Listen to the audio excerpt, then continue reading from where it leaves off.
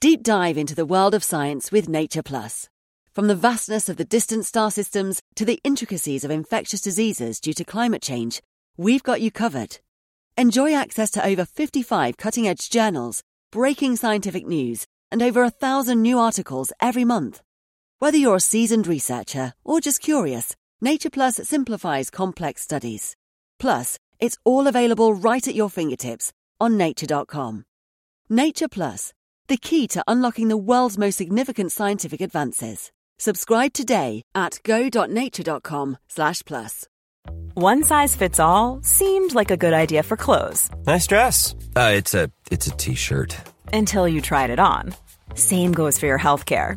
That's why United Healthcare offers a variety of flexible, budget-friendly coverage for medical, vision, dental, and more. So whether you're between jobs, coming off a parent's plan, or even missed open enrollment, you can find the plan that fits you best. Find out more about United Healthcare coverage at uh1.com. That's uh1.com.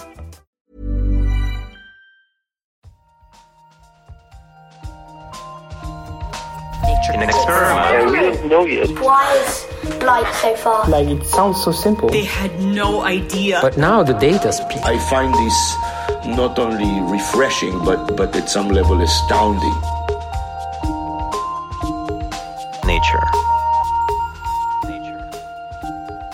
Welcome back to the Nature Podcast. This week, a new way to inject molecules directly into cells, and the disconnect between research into and treatment of chronic pain. I'm Nick Petrichow. And I'm Benjamin Thompson.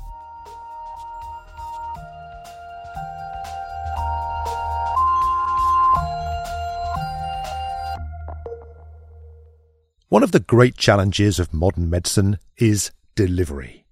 How do you get drugs, other therapeutics, or even gene editing systems like CRISPR-Cas9 directly into the cells that you want to treat? There are a range of approaches. For example, some vaccines use harmless viruses to smuggle genetic material into cells to kickstart an immune response. And now, researchers writing in Nature have come up with another approach, using a type of molecular syringe made by some bacteria that can deliver proteins directly into cells. Reporter Anand Jagatia spoke to Feng Zhang, one of the researchers involved, about the new study and started by asking how these tiny syringes, known as contractile injection systems, or CISs, work. So contractile injection systems are really interesting systems that bacteria use in order to send signals or send proteins to other cells. These CISs are like little spring-loaded syringes, and it can get loaded with proteins on the inside. And once the CIS recognizes a cell, the spring gets released, and that injects the protein that's loaded into the recipient cell.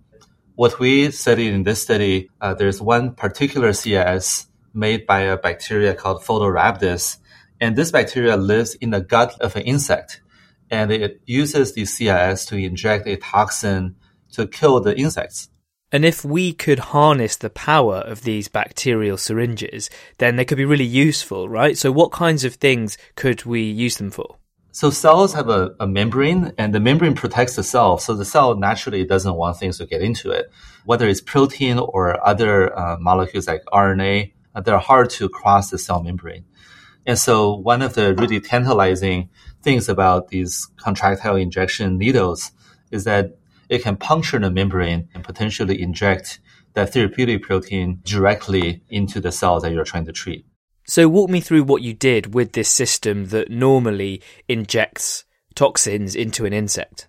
So one of the biggest challenges is to figure out how do you reprogram this syringe to be able to inject into a human cell or other types of animal cells.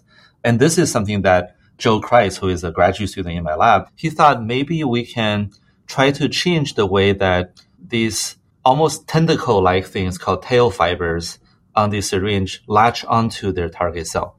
What Joe did is that he used a computer program called AlphaFold to predict what the molecular shape of this latching mechanism looks like.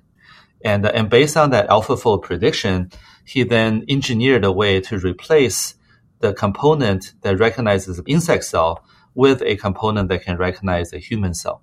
And so what kinds of things were you able to demonstrate that you could inject into human cells, and what kinds of effects did they have? So he was able to make a cell glow green after receiving this injected protein. He was also able to deliver the Cas9 protein into a cell so that the Cas9 protein can work with a RNA that's already in the cell to then go edit a specific place in the human genome. He was also able to deliver another protein that uses a zinc finger protein coupled with a deaminase to also edit specific sequences in the human genome. And so it's very exciting that we're able to start to tinker with the system to try to deliver different useful proteins. And I know that one potential dream application in the future might be to use a system like this to target cancer cells in the body. And that's something that you were able to demonstrate as well in this paper. So he showed that you can target a protein called EGFR. So this would be a marker that gets expressed on some of the cancer cells to be able to target cancer cells. But also something that would be really exciting to continue to try is to reprogram these CS syringes to recognize other cell types so that we can deliver to specific types of cells in the brain or specific types of cells in the blood or other organs in the body. And then really excitingly, you were able to demonstrate that you could use the system in a live animal. So can you tell me about the experiments that you did in the mouse model? Sure. In one experiment, Joe was able to inject this into the brain of a mouse. And of course, he engineered this CS syringe so that it can bind to neuronal cells in the brain. And then he was able to show that you can deliver proteins like Krieger recombinase directly into neurons in the injection site. So this seems like a really promising first step. What kinds of things are you hoping to achieve in the coming years, and what sorts of experiments are you interested in running to develop this? There are a lot of exciting things that we want to do. One of them is to continue to test the system to evaluate how well it can work in different types of sort of tissues and different disease models in a mouse. But at the same time, I think we have to make this technology better. We have to figure out ways to get it to be more potent, get it to be less immunogenic so that it's safer to use in the body. And then also, we want to explore the many different types of CS systems, and some of them may be better than others, and some of them may be able to deliver new types of payloads, not just protein, but maybe RNA and even DNA. It's still early for this approach, but I think it's really important to explore to be able to treat the many different diseases that affect human health. That was Feng Zhang from MIT in the US. For more on this study, check out the show notes for a link to the paper and an associated News and Views article. Coming up, why people who experience chronic persistent pain are still not getting the best treatment outcomes. Right now, though, it's time for the research highlights with Dan Fox. A lightweight, radiation-resistant coating could one day be used to protect spacecraft and their scientific payloads from the harsh conditions of outer space. Many spacecraft parts are made of plastics containing carbon fibers. These composites are lightweight and strong, but space radiation can cause microscopic cracks and static electricity buildup that can damage electronic instruments on the spacecraft. To solve this problem, researchers coated carbon fiber composites with alternate layers of two materials, a water-repelling polymer and a carbon layer in which the atoms are arranged in the same way as in diamond. The carbon barrier absorbs radiation, while the polymer helps the layers stick together and to the surface being coated. Unlike other proposed coatings, this one tightly encases the fibers, offering better protection while only adding minimal mass. Read that research in full in Science Advances. CD3 delta severe combined immune deficiency is a rare genetic condition. Babies born with the condition have just one abnormal pair of DNA bases in a single gene, but that is all it takes to derail the immune system, with the mutation preventing T cells from detecting pathogens. But gene editing might bring a cure. Researchers used Cas9n, an enzyme capable of nicking a single strand of DNA on stem cells. opening the cell's DNA near a disease-conferring mutation. A DNA-editing protein fused to the Cas9n, then swapped the erroneous bases for the correct ones. When transplanted into mice, the repaired stem cells became functional T cells. Gene editing can cause undesirable mutations, and the researchers did occasionally find some unintended DNA changes. These new mutations will need to be analysed if the technique is to be used clinically. Read that paper in Cell.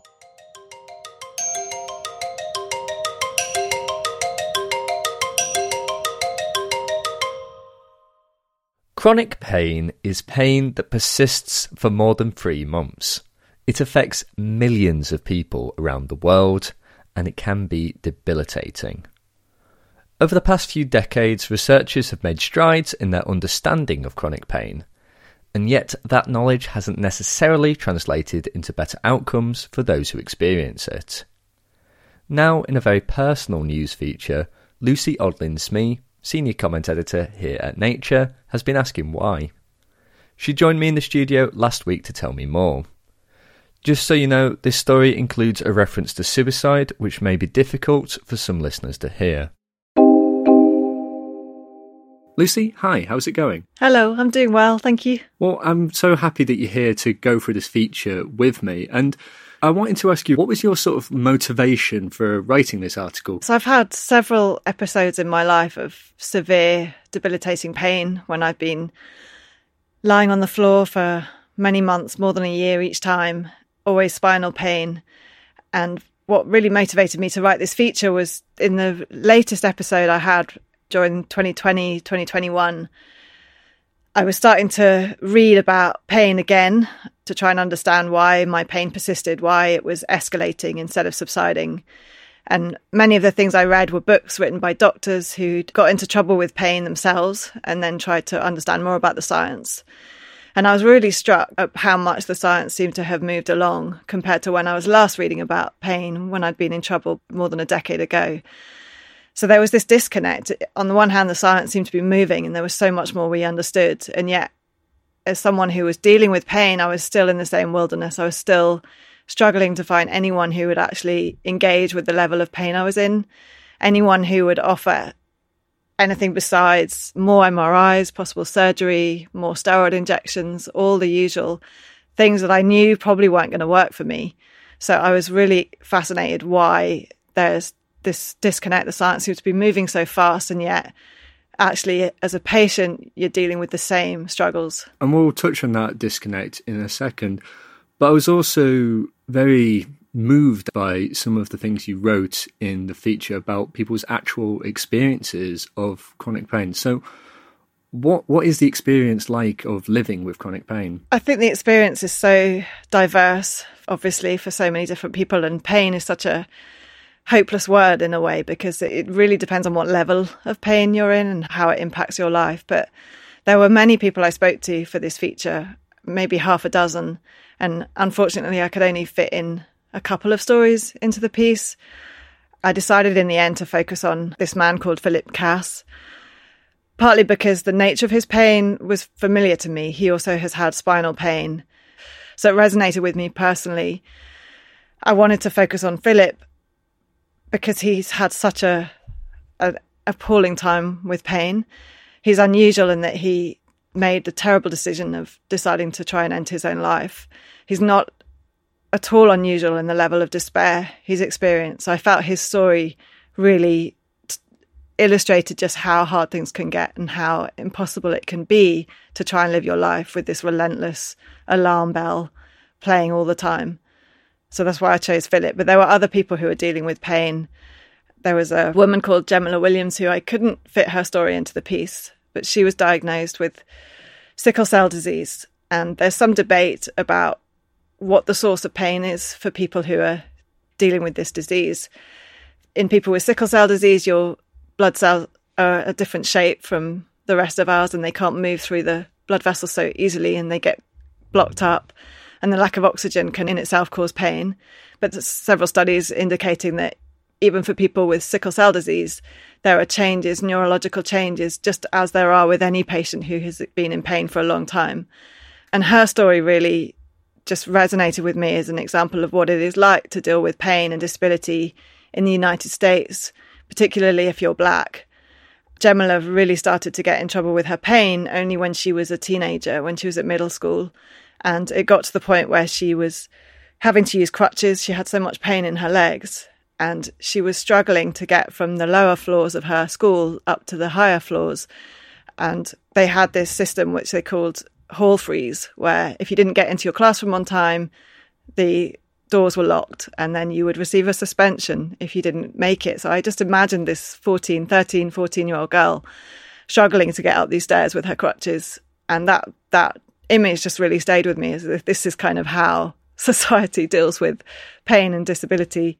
So pain is kind of an all-encompassing thing. So I guess I'm wondering, who is it that's studying chronic pain? So there's a bunch of different people from different fields studying different aspects of pain. And that's been one of the challenging things of trying to get your head around this vast field, which has so many disparate pieces. But I suppose the way to think about it is just these different pots of research. So neuroscientists have done a lot of work looking at the brain and using brain imaging, looking at how firing patterns, connectivity patterns change in people who've been in pain for a long time. And so they're kind of coming at it from the top down in a way. And then there's other researchers who are looking more at the sort of molecular, cellular level of what's going on. And they've been trying to tease apart these interactions between the immune system and the nervous system. And it turns out that there's all this crosstalk between nociceptors, which are the neurons that detect things like heat that's too hot that's going to burn you, or pressure that's so strong it's going to potentially harm tissues.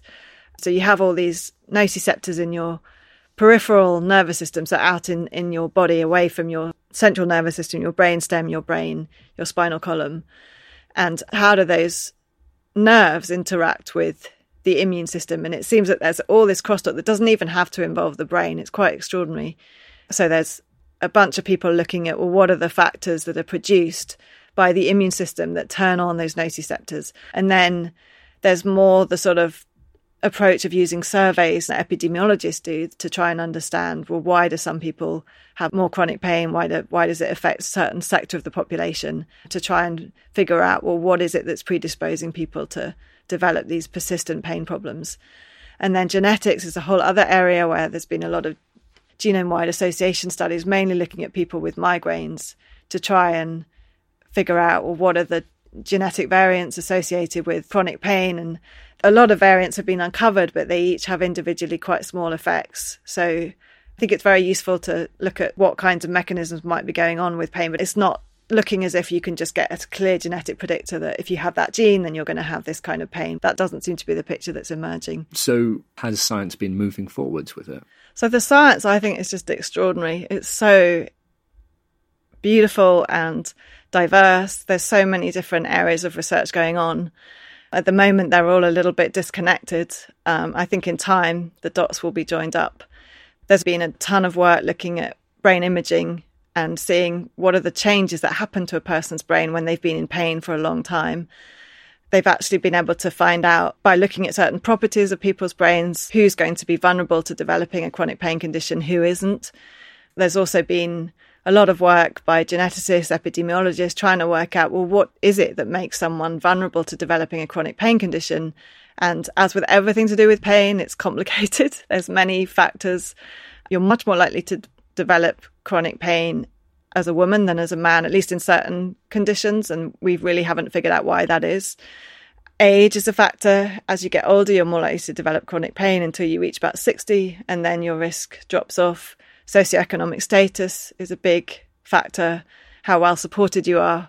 And then whether you're bringing depression, anxiety, all these things are massively amplified by pain. But if you already have depression and high levels of depression and anxiety, that predisposes you to developing a long-term pain problem. And are we getting any closer? I mean, I guess it's diverse why people have chronic pain and what's causing it.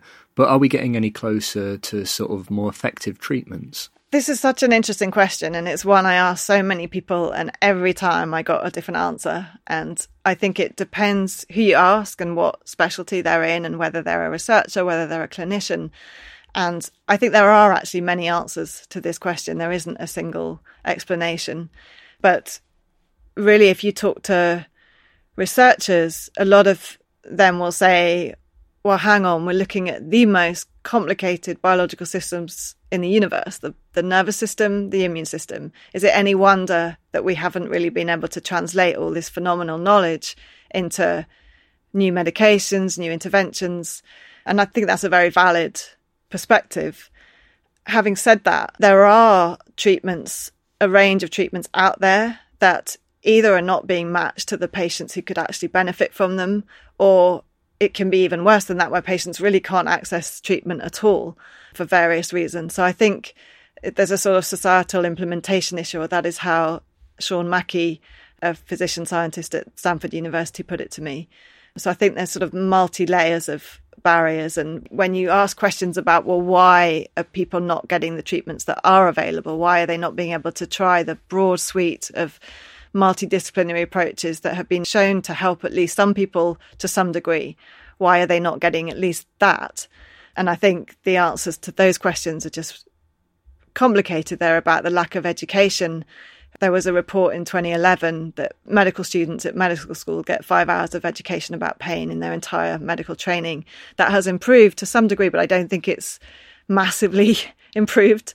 Likewise, a lot of insurance companies, they'll reimburse a single steroid injection more generously than they will spending half an hour with a patient trying to go through a pain management strategy, trying to find out what's going on in their lives, whether they're dealing with depression, anxiety, what else is going on. They get better reimbursed for the one-stop treatment, even though there's a bunch of evidence indicating that that stuff invariably doesn't help people and it can actually make the problem worse. So I think it's truly complicated, but I do feel hopeful that there's some low-hanging fruit to pick. And what might be some examples of this low-hanging fruit that, we could take forward and help people? So I think one thing that many of the researchers I spoke to are excited about is trying to match treatments better to patients. So the one thing about chronic pain being so complicated is that any two individuals, even if they are diagnosed with the same problem, they could have totally different mechanisms driving their pain. Even for one person, they may have one set of processes driving their pain in the early months. The mechanisms driving their pain could completely change over the years. So it really is complicated. So I'll just give you an example of a study looking at people who have bladder pain syndrome. And through brain imaging work, it's been shown that actually people who have pain in their pelvic area have a very different, almost really a different disease from people who have pain spread throughout their body. And it seems that when you look at the brains of these people with widespread pain have brains that look like those of people who have fibromyalgia, whereas the brains of people who have just pelvic pain, they look healthy. So that suggests that actually quite different treatments could work for those two groups, and that for one, maybe pelvic physical therapy is really going to help them. For the other, maybe you need really quite a different approach that looks more at cognitive behavioural therapy and things that sort of rewire the brain. So there is a sense in the way that science has progressed with the understanding of chronic pain, but there's still this disconnect for people actually getting treatment. So I guess, where do we go from here? I think there's so many layers of change that need to happen. So I think a lot can be achieved with better trying to figure out what is going on in this particular person. And then improving education, improving awareness. I mean, that was such a motivator for me to write this piece, because I felt like pain is universal, right? Everybody knows what pain. I mean, you're very unlucky if you haven't actually experienced pain. It's so important, it protects us from doing more damage to our bodies. So it's this universal thing. And yet when it becomes chronic, it's almost like a big dark secret that nobody really talks about. And so busting that open and actually having people just really talk about what they're experiencing, and just increasing the awareness among physicians, among patients, among everybody, that actually pain can be a really complicated thing, and it's not necessarily a signal of biomechanical damage. It could be quite different things going on that need to be addressed at all those different levels. Like, what support are you getting at your home? What's your diet like? What's your level of physical, how easy is it for you to go to physical therapy? Can you get the time off work? Can you do a 10-week cognitive behavioural therapy to change your thinking around the pain? Do you get the time off work? It's like tackling it from all these different levels is what's going to be so important. And that requires really a change in attitude in the medical establishment and in society at large. Lucy, thank you so much for joining me. Thank you so much.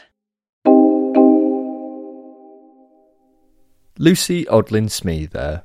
For more on this story, check out the show notes for a link to her feature. And if you or someone you know is contemplating suicide, please reach out to a suicide prevention line. We've put details of where to access them in the show notes, along with some resources about chronic pain. That's all for this week. As always, you can keep in touch with us on Twitter. We're at Nature Podcast, or you can send an email to podcast@nature.com. I'm Benjamin Thompson. And I'm Nick Petrichow. See you next time.